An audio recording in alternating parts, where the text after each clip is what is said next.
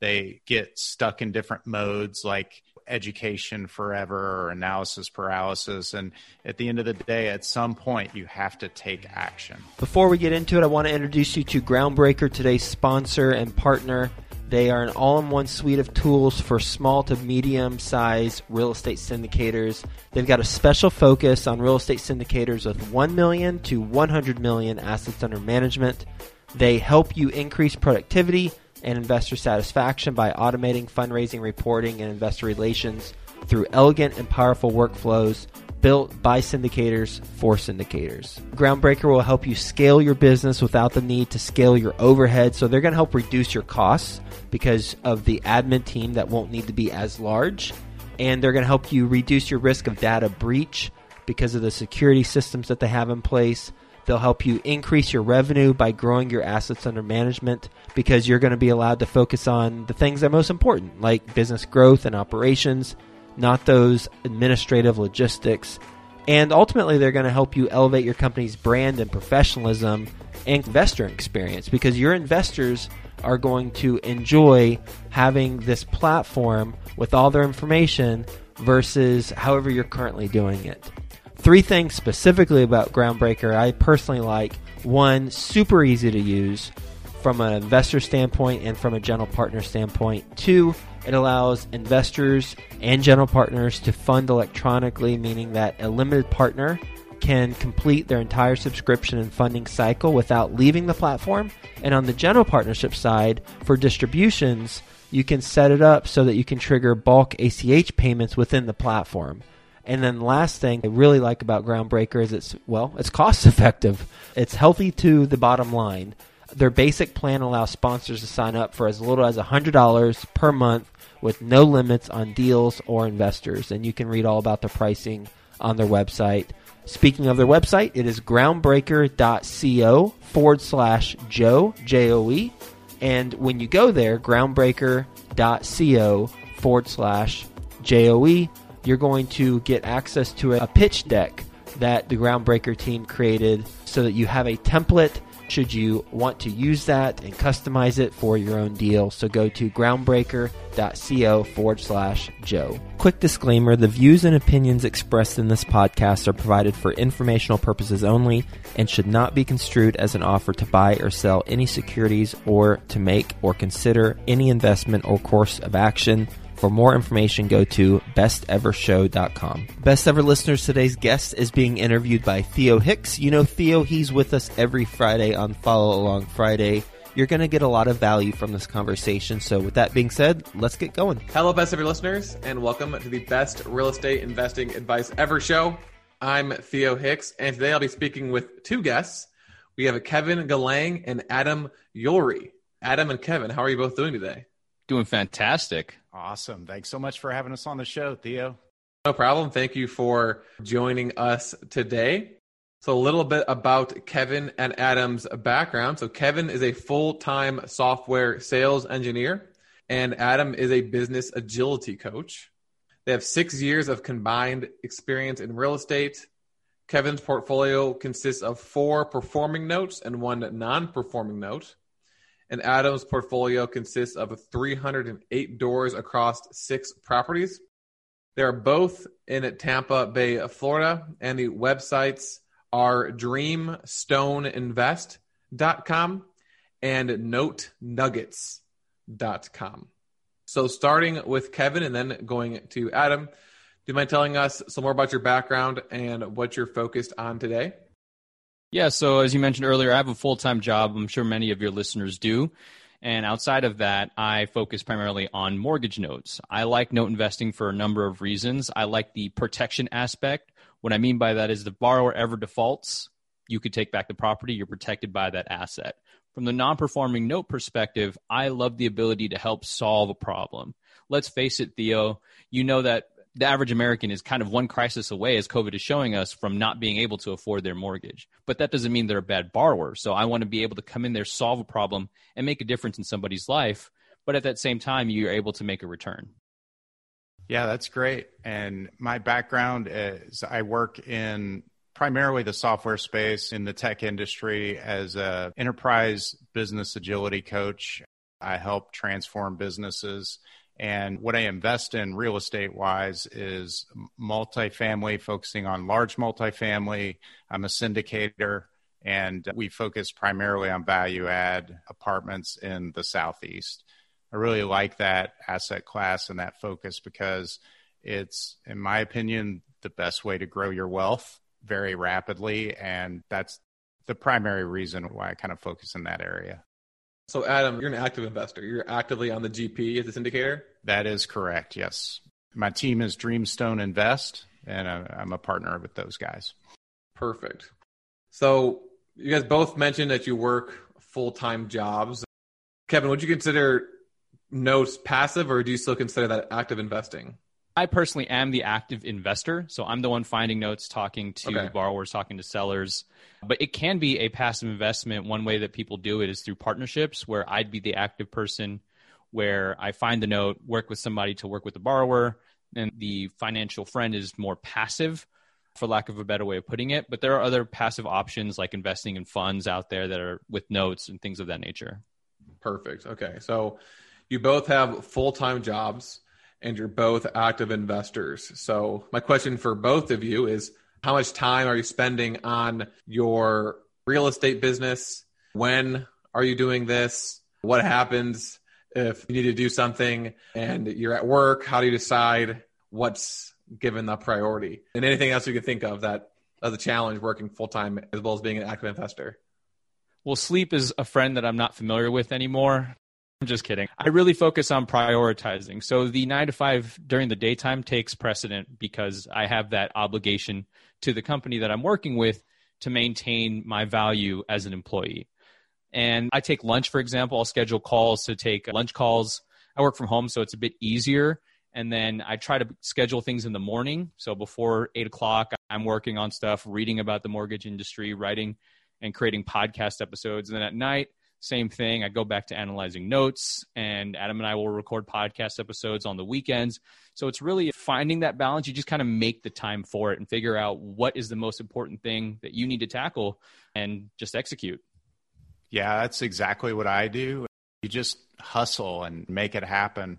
As a consultant, I've got quite a bit of flexibility in my schedule. So I, like Kevin, put the client's priorities first, and then I just kind of work around that and fill in. So if I've got little pockets of time where I can do something, take a call or perform an activity, I'll do that and then just make up for it later in some way. Fortunately, my work schedule doesn't need to be like that traditional 9 to 5. I can work a little earlier or work a little later or kind of fit work in where I need to, as long as I'm not in front of a client. And when I am, of course, I'm dedicated to that. Also, systems are a big help. You'll see social media posts coming out for me at different times during the day. I systematize that. It's automated. So it's not always me scheduling the post. A team is a huge piece of how I'm able to achieve that. So I'm partnered with other people at Dreamstone Investments, and they're working on things during the day while I'm at work, and then I can work on things at night when I'm not working. It sounds like you guys are just working all the time. So on the You wouldn't be wrong. Yeah. I'm just wondering, like what time in the morning are you guys getting up? And then what time are you guys done working at the end of the day? I wake up around 5 or 6 a.m., and that's part of a routine. I'll meditate, do some journaling, get some workout in, and that for me helps set the momentum to allow me to figure out, all right, part of my journal, I kind of future set saying this is what I will accomplish that day. Then I execute according to that. But I also have the vision of how it connects to everything else. And as far as when I stop working, my girlfriend and I love to watch Jeopardy and compete with each other. So at 7:30, I'm done by then. Nice. I also get up early, usually sometime between 6 and 6:30 on most mornings. I have a morning routine as well. I use that Savers routine that Hal Elrod created in Miracle Morning. That really helps me stay focused during the day. And weekends, I work quite a bit, actually quite a lot. In the evenings, it just kind of depends. I'm usually trying to wind down sometime around 9 to 10 on most evenings. It just kind of depends on what's going on. And Theo, I'll say, I just consider this paying my dues. I didn't learn about real estate investing until later in life. And I'm just trying to make up for lost time and get something going. I do not intend to go like this forever, but I just have to pay my dues right now. And then once things start to level out, I won't be working like this. I have to say really quickly, Kevin, I know someone, I think she won either 2 times or 3 times on Jeopardy. Wow. Oh, you know it personally? That's awesome. That's so cool. That's one way to create wealth. Yeah, did she invest in real estate with that earnings? I don't think so. I think it said that you won $60,000, something like that. So anyway, so both of you have mentioned, and if you're watching on YouTube, you can see the little emblem they have next to their heads, Tech Guys Who Invest, which is the podcast. So not only are you working full-time jobs and actively investing, but you're also, as Adam kind of mentioned, doing other type of thought leadership things, maybe social media or podcasts. So maybe walk us through what all you're doing in that realm for thought leadership, why you selected those, and then what benefits it's having to your businesses. So Tech Guys Who Invest was founded because Adam and I connected in a mastermind group, and we realized we had great chemistry. We also realized that we both love educating people. And the Tech Guys Who Invest was just a natural title that we came up with. Like, hey, you're investing, you work in tech, we're the Tech Guys Who Invest. And it's our way of really giving back and sharing information about how to take control of your financial journey, how to invest wisely and safely from the experienced advice of guests we bring on, the mistakes that we're making, the wins that we have. We share all of that. We try to be as transparent as possible because if we can do it, we firmly believe that other people can as well. And we have found we just love this so much more than we thought. Part of the reason we did it is to not only educate people and give back in that way, but to attract people to us. They could be people that we would potentially invest with or partner with in some way or add value to. So we just wanted to do it for that reason, but it's ended up becoming more than that. We actually just really love doing it now. We're learning a ton. We're having fun. It is attracting people to us, and it's definitely paying back. Do you guys do all of the bookings, the editing, the posting, the writing the descriptions yourselves, or is that outsourced to someone else? So we recently just started outsourcing the podcast editing and posting the show notes. And to Adam's point, talking about systems. So eventually we would love to graduate to be, all right, we recorded it, push it out to the team, and that's it. Because we love the podcast recording aspect, and the editing just kind of comes with it, and it's paying our dues. And another point about systems is you need to understand how you want the system to run. A system isn't just going to magically make your life better. You could get a system without figuring out how you want the system to operate and just end up with a really big problem. So now that we have comfortability of almost 2 years of it, we could say, hey, this is how we want it to sound. Please do X, Y, and Z to our editor. Yeah, we've got our processes down now. We understand them well enough to be able to standardize them and then outsource it at some point. Are all the episodes with the guest, or is it sometimes just you two? It's a combination of both. We try to keep a cadence of an episode with the guest, an episode of us. It may be 2 of us in a row or 2 guests in a row, but we like to mix it up. How do you find the guests? We like to find guests that mostly focus on real estate, but occasionally put in someone who's just interesting or does something that not a lot of people know about. So an example is the guy we had on who invests in ETFs, and he had started a gold fund in his past, and it was just super interesting. So every now and then we'll throw someone like that in there just to kind of share with people there are different things to think about when it comes to investing. And to answer your question about how do we find them, a lot of it's networking and just discovery, and then we'll just reach out to them. We'll just take action and invite them on. Is it like an email? Yeah, I'm assuming. Exactly. Okay. Yeah. Send an email, send them a Calendly link. That way we don't have to go back and forth with, oh, we're free at this time. You're free at this time. This is our updated calendar. If this works with your schedule, pick any time there. What's the conversion rate do you guys have? Is it most people say yes or most people say no? I'm just curious. I would say most people do say yes. And I think that's a cool thing about having a podcast. I think it's a low barrier to entry. And selfishly, you can use it to learn from experts that are out there. So if anybody's kind of on the fence of whether or not they should start a podcast, I would highly recommend it. Yeah, it's been very rewarding. And we've had some people we reached out to who are really popular, and we were not sure if they'd even respond to us, and they came on the show. Yeah, the worst somebody says is no. What was your best episode so far, number of views? For a while, the one with Gino Barbaro was one of our highest performing ones. I have to double check which else is out there, but Dave that was Van a big one. Horn's was big too. His was scoring. Oh yeah, Dave Van Horn's was a high performing one as well. I recognize both of those names, so good for you guys. All right, starting with Kevin and then going to Adam, what is your best real estate investing advice ever? I would say you need to get focused. So figuring out your investor identity early is huge because there's a book out there, there's an expert out there, there's a podcast out there for every niche in real estate, and every niche in real estate can make money. But there's a component I feel not a lot of people talk about where you have to enjoy it, right? If you don't enjoy investing in real estate, you might as well just continue to work your job because you're going to burn yourself out so much faster by trying to grind everything out in an asset class you just absolutely miserable with. So get focused and figure out what you really want to do with your time and how you want to invest in real estate. Yeah, I love that, Kevin. And clarifying your goals is really important. So you focus on is the right thing for you. That's really important. Be honest with yourself about what those look like so that what you're working on is in alignment with what you really want to achieve deep down inside. But I think at the end of the day, taking action is super important. It's one of the things that we see a lot of people just stall out on. They let themselves be held back by self-limiting beliefs or fears, and they get stuck in different modes like education forever or analysis paralysis. And at the end of the day, at some point, you have to take action. Perfect. Okay, you guys ready for the best ever lightning round? Oh, yeah. Yes, sir.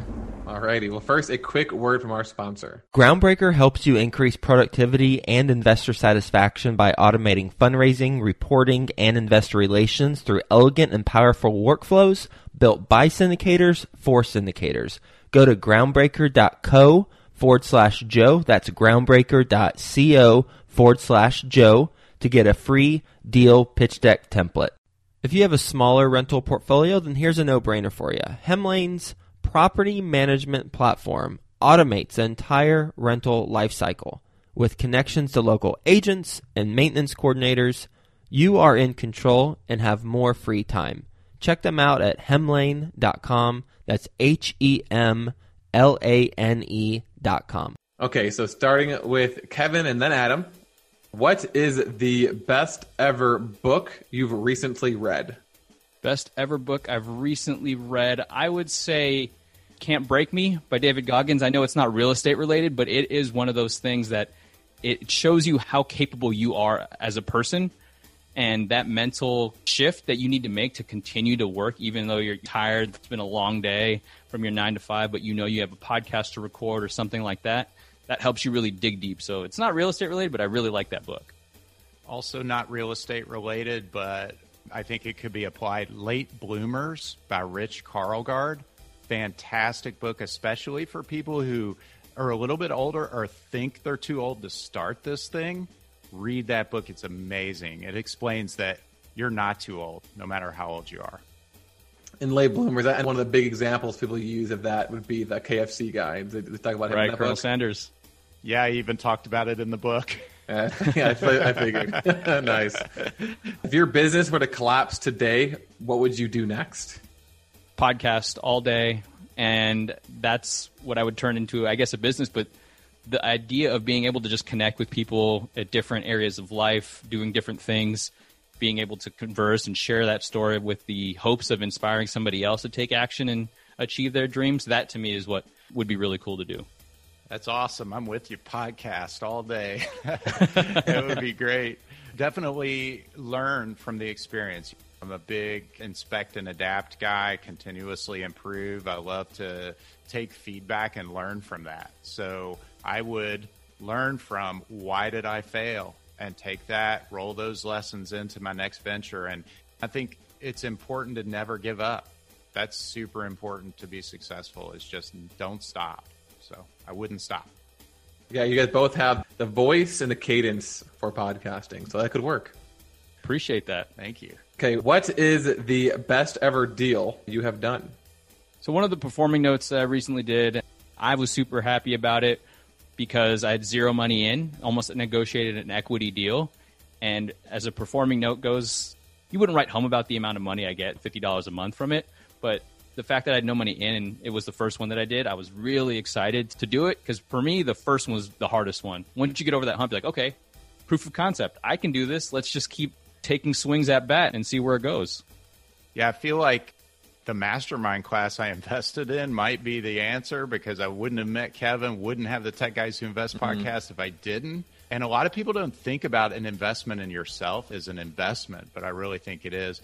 Real estate-wise, we bought a 56-unit Class B here in the Tampa Bay area. It was our second deal as Dreamstone Investments, as it's known today. And it's a great one because the Class B properties had low delinquency. It's really weathered this COVID storm very well, and the numbers are strong. It's been low hassle due to the higher class of resident we have in there. So that's been a fantastic deal. What is the best ever way you like to give back? I would have to say the podcast, a great way to give back that I personally love and am passionate about. But I'm always available if somebody wants to reach me and has a question. I won't turn anybody down if they want to book a time on my calendar. So many people have done that for me, and I want to kind of pay it forward in that regard. So being out there as a resource, I think, is one way that I give back. Tech Guys Who Invest podcast for sure is one of my favorites. Sharing lessons learned with others so they can grow and learn from my experiences. That's awesome. And as kind of a follow-up, I volunteer with my daughters at Metropolitan Ministries, which is kind of like a homeless mission in Tampa Bay area. And it's just really great to pass that along to them as something they'll carry forward the rest of their life. We also host a meetup that was pre-COVID where we would use the cash flow game to kind of educate people. And the look on people's faces when they realize that, wait, you can do that in real life, or there's no way people are doing what the game is teaching you in real life, and having that look on their face of realization is so fulfilling. And then lastly, what is the best ever place to reach you? Come take a listen to Tech Guys Who Invest podcast. We share our experiences, wins, losses. You get awesome guests on that show. And we have an investor identity canvas that we have created. And it came about because I jumped from various different asset classes, Airbnbs, mobile home parks, multifamily, house hacking. I looked into all of those things for a few months at a time, but never really got focused. And I wish I had something like the canvas we created to help me narrow down that list. If you want to check that out, it's canvas.tgwipodcast.com. Awesome. So dreamstoneinvest.com. You can email me, adam@dreamstoneinvest.com. Find me on LinkedIn, Adam Yulry. As Kevin mentioned, tgwipodcast.com. You can email either one of us at techguyswhoinvest@gmail.com. And the canvas he mentioned, once again, it's canvas.tgwipodcast.com. Well, thank you so much for taking the time out of your busy full-time all-day working schedules to talk to me for half an hour today. I really appreciate it. Just to kind of summarize something we talked about how you guys are able to balance the full-time job and active investing. And it's just a grind. And as you said, hustling and automating and prioritizing things. You also both briefly went over what you guys do each morning to prepare for your day. Specifically, Kevin said that he'll set a goal each day, and then everything he does is kind of based off of that. And then Adam talked about the savers routine. We both talked about your thought leadership with the podcast, why you do it, how it's benefited you, and then more tactics on how it's done. And then the best ever advice from Kevin, I really liked. We talked about how in reality you can make money and be successful in really any niche. So just find out which one you like. Because if you don't like it, then just keep working because you're going to burn yourself out, as you said. And then Adam, kind of similar to the same thing, that focus on what's right for you. So be honest of what you're good at, what you like as well. And then also you added taking action is also very important. I couldn't agree more. So thank you both for joining me again today. Appreciate it. Best of listeners, as always, thank you for listening. Have a best ever day, and we'll talk to you tomorrow. Thanks, Theo.